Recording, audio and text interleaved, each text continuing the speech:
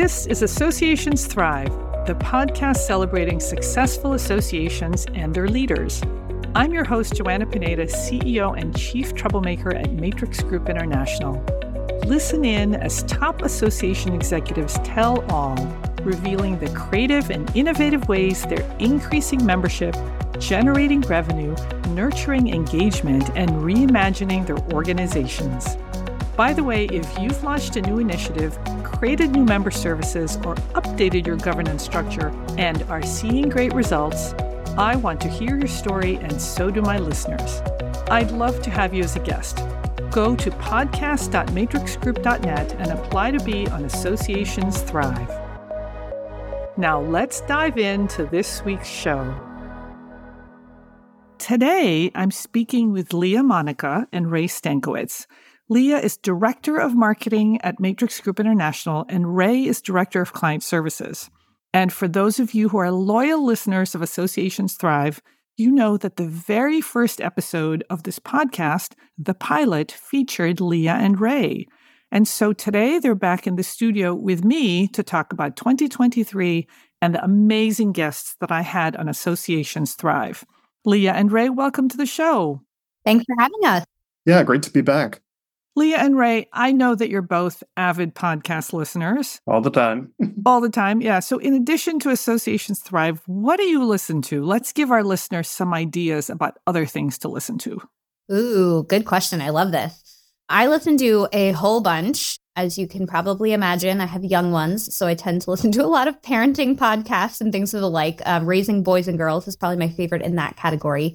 But I also often listen to business-focused podcasts such as HBR IdeaCast. That's probably one of my absolute favorites. Love it. I love Masters of Scale. Joanna, I know that's one of your faves as well. Yep. And another one I really like, if you're marketing focused, is the CMO podcast. I'm also a huge Masters of Scale fan. That's from Reid Hoffman, who I think he does a lot of profiles. Reid was one of the founders of LinkedIn, and he does some evaluation of different business and startups. So that's always really interesting to listen to. For me, I think, some of the other ways I like to change it up on the podcasting front, I listen to the Hard Fork Technology from the New York Times. It's kind of a longer show, but it's great to listen to just to get some other regroups around sort of different trends happening in technology. Also gets a little bit into the tech and the startup scene, so some interesting commentary there. And then more in the pop culture realm, I listen to This American Life, which comes out pretty regularly, I think every week on Saturday or Sunday. Love it. From National Public Radio. And then I'm also a huge pop music nerd. So I listen to the Switched On Pop podcast as well. That has some really in the weeds nerdy analysis about pop music trends and different roundups of different pop music that's out there. Ooh, I hadn't heard of that one. I love it. I'm learning about these new podcasts from you all. Thank you. Let's turn to Associations Thrive. You guys know that I had the huge honor and pleasure of interviewing some amazing guests this year. Are there any episodes that you particularly love that stood out to you?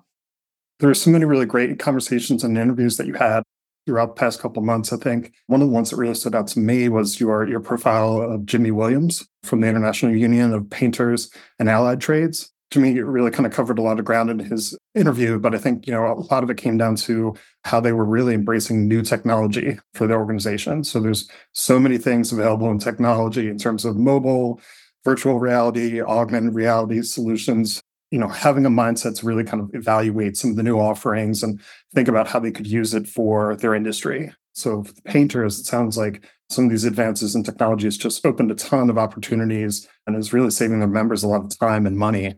I think another interview that really kind of stood out to me was also your profile of Rich Yep, who was also at the Solid Waste Association of North America. He was the CEO there. Interim CEO. I was trying to remember the exact way of how he had phrased it. I thought Rich had a lot of really good commentary, and he had some really interesting perspectives of sort of a lifelong career within the association field and how he wanted to navigate it. So, his really advice to really have the courage to be curious and to challenge things and ask questions and not be afraid to disrupt the status quo was really kind of a real skill that he really honed and developed over the course of his career. But, just how he was able to apply different lessons from, so many years working at the American Counseling Association and then completely pivot and take some of those ideas and move into a completely different industry, the solid waste management, and still really kind of apply those same skills. I thought that was really interesting in terms of his perspective and his ability to really apply that in different ways and within the different roles that he was really taking on. Hey, Leah, how about you? Oh my goodness. I don't know that I can pick a few that are my favorites. I know, it's like Sophie's Choice, right? I know, right? And I'm not just trying to be teacher's pet here. Honestly, I love all of them. I take so much out of every episode. The ones that probably come top of mind are Tara Puckey from the Radio Television Digital News Association. I really loved that interview. I thought it was really fascinating how they reimagined and reinvented their conferences to really help the organization stand out in a really crowded field. I had no idea that there were about 100 journalist associations. That was crazy to me. Then there's a lot of competition in the market. So how they were very, very thoughtful about changing their conferences. Yeah, Glynis Harvey talked about that too. She talked about reimagining their conference. It was really interesting. Yeah. And also along that episode, I really liked the insight she had on staff culture changes. I think going fully remote, she talked very eloquently about why and how they switched to unlimited PTO and just kind of creating a culture when you are all remote all of a sudden, how you have to be a little bit more thoughtful about kind of whole person relationships and not just professional relationships. So I really enjoyed that. Probably another one of my favorites is Jeffrey Beckham from Chicago Scholars. He blew me away. I thought his path to getting where he was is super interesting. And the passion and drive that he has is absolutely incredible. He has such a great story and such an immense passion for what he does. And it is so apparent in the way that that organization is thriving because of it. But, how can you not be passionate about helping change life outcomes for underserved populations? That was really cool. And then maybe my final one that comes top of mind when I'm thinking about it is Larry Hoffer from the American Institute of Architecture students. Something that really stood out to me there was that they have this super unique governance structure where it's an organization for students, but run by students. So I thought that was really interesting. And also, architecture is near and dear to my heart. My husband is an architect, so I've seen this process, but architecture school can be really grueling, and how they're not just meeting members' needs from a professional perspective, but how they're really going in to say, there's a big mental health issue here potentially. So how can we kind of go in and help whole person formation and everything that they need to thrive, not just professionally? Oh, yeah. Another one that, just kind of made me think about something else just from a tech perspective is John from the Michigan Veterinary Medical Association had some really interesting commentary about how some of their organization's operations work. But he had something that really stood out to me in terms of technology, and that there are really so many accessible and easy to use solutions out there in terms of data analytics, different dashboards and ways to make your organizations more data driven. And that's really kind of like a drum that we've been banging for clients for years at Matrix Group, but I think it's really at an inflection point for considering that as a real benchmark for really any membership organization. So, when you're thinking at the executive level, you can have a strong vision or perspective about where you want to go as an organization, but you need to be able to back things up with data and getting buy-in from your staff in order to get big things done. What about you, Joanna? We got to share, but you get to interview all these CEOs. And that gives you this unique insight into what CEOs are thinking and the new and different things that successful associations and nonprofits are doing to thrive. So what themes did you see this year? What an interesting question, and one that I think about a lot, as you know. I try to step back every couple months and think about the threads that tie some of these episodes together. One theme that keeps coming through is the importance of having a great culture in order to have a high-performing organization. I think about Julie Kresge from the Cleveland Cord Blood Center, and she said that when she first got to CCBC, if you had asked, is this a great place to work, the answer would not have been yes, even though the organization was doing such amazing work. So she set about really changing the culture. And then there's Tara Puckey, who you talked about, who talked about really ushering a new culture that includes being fully remote and really knowing your coworkers. And then Wendy Jo Toyama from the American Academy of Hospice and Palliative Medicine, who talked about bringing her leadership values to the organization and how, even during the interview process, she wanted to be sure that this was an organization that was going to allow her to really bring those values to the staff and the culture.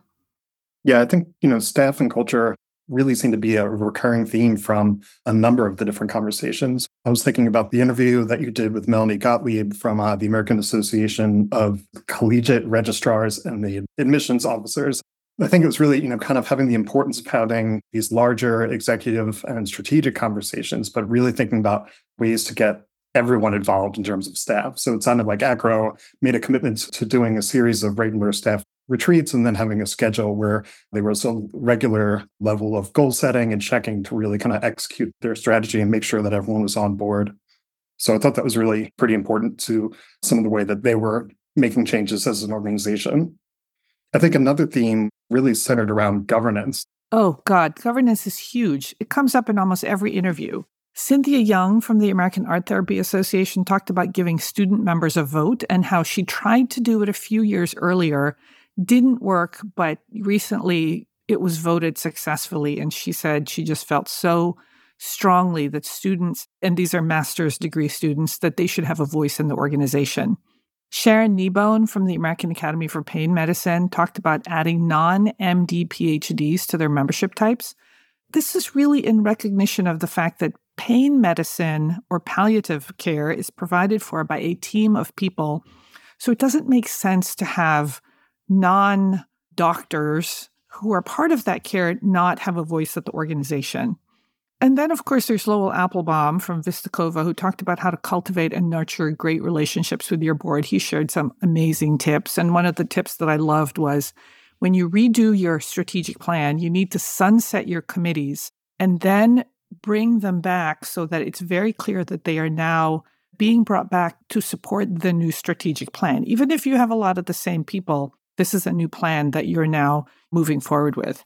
And I think about how what Lowell was saying was really supported by Jeff Shields from the National Business Officers Association, who talked about the importance of having a great relationship with his board and how his strong relationship with board members really helps the organization know where to go and really helps the board act in partnership with the staff. So there's no conflict there. They know where they're going and they're getting there together.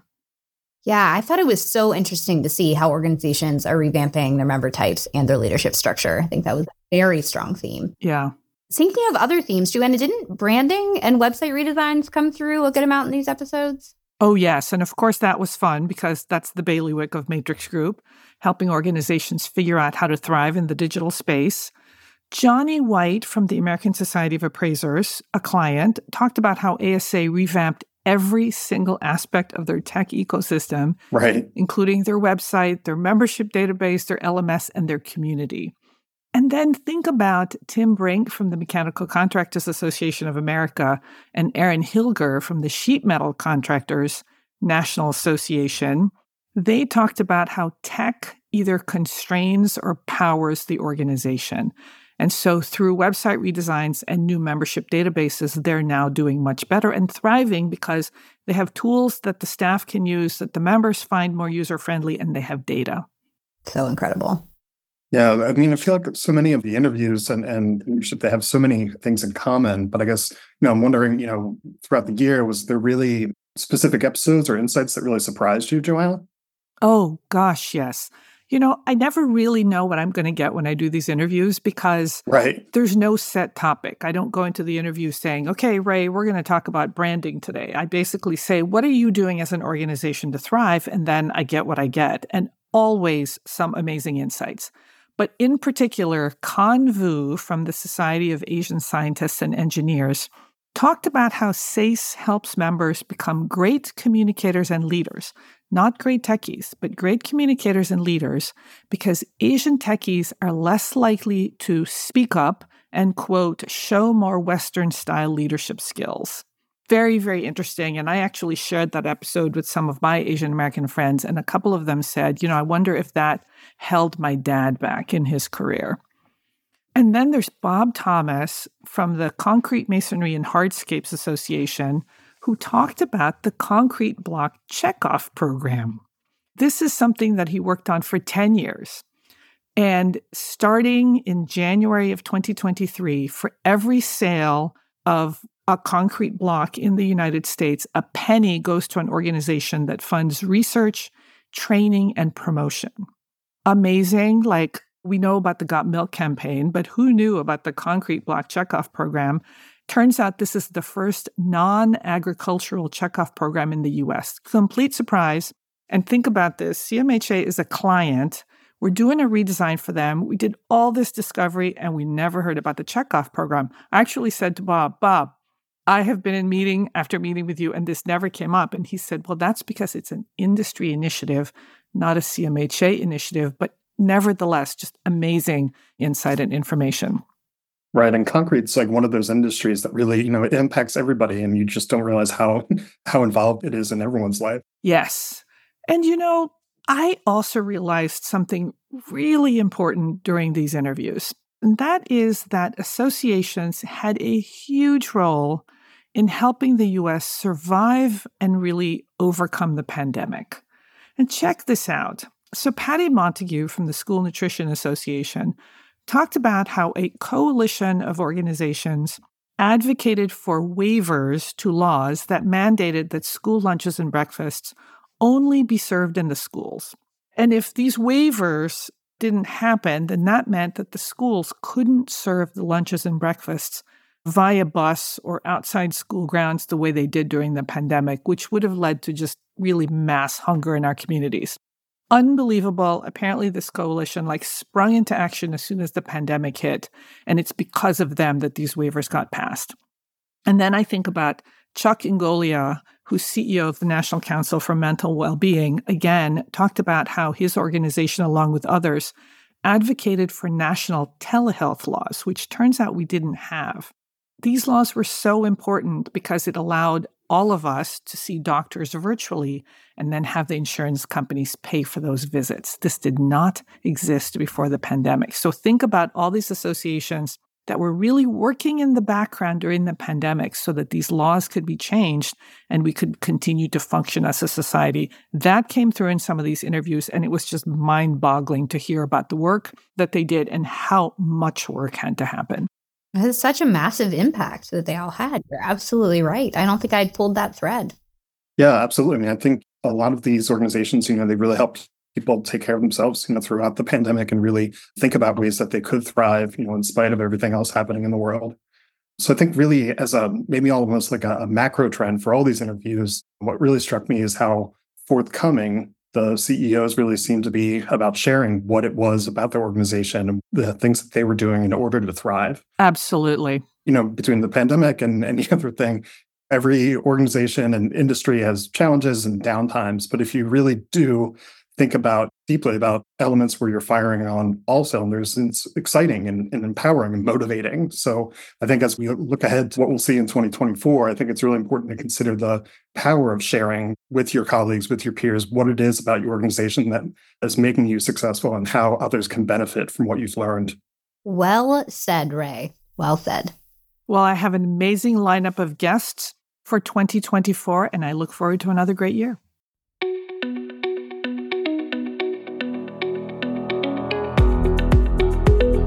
Thanks for listening to Associations Thrive.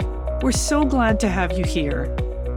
My personal mission and the mission of my company, Matrix Group International, is to help associations and nonprofits increase membership, generate revenue, and thrive in the digital space.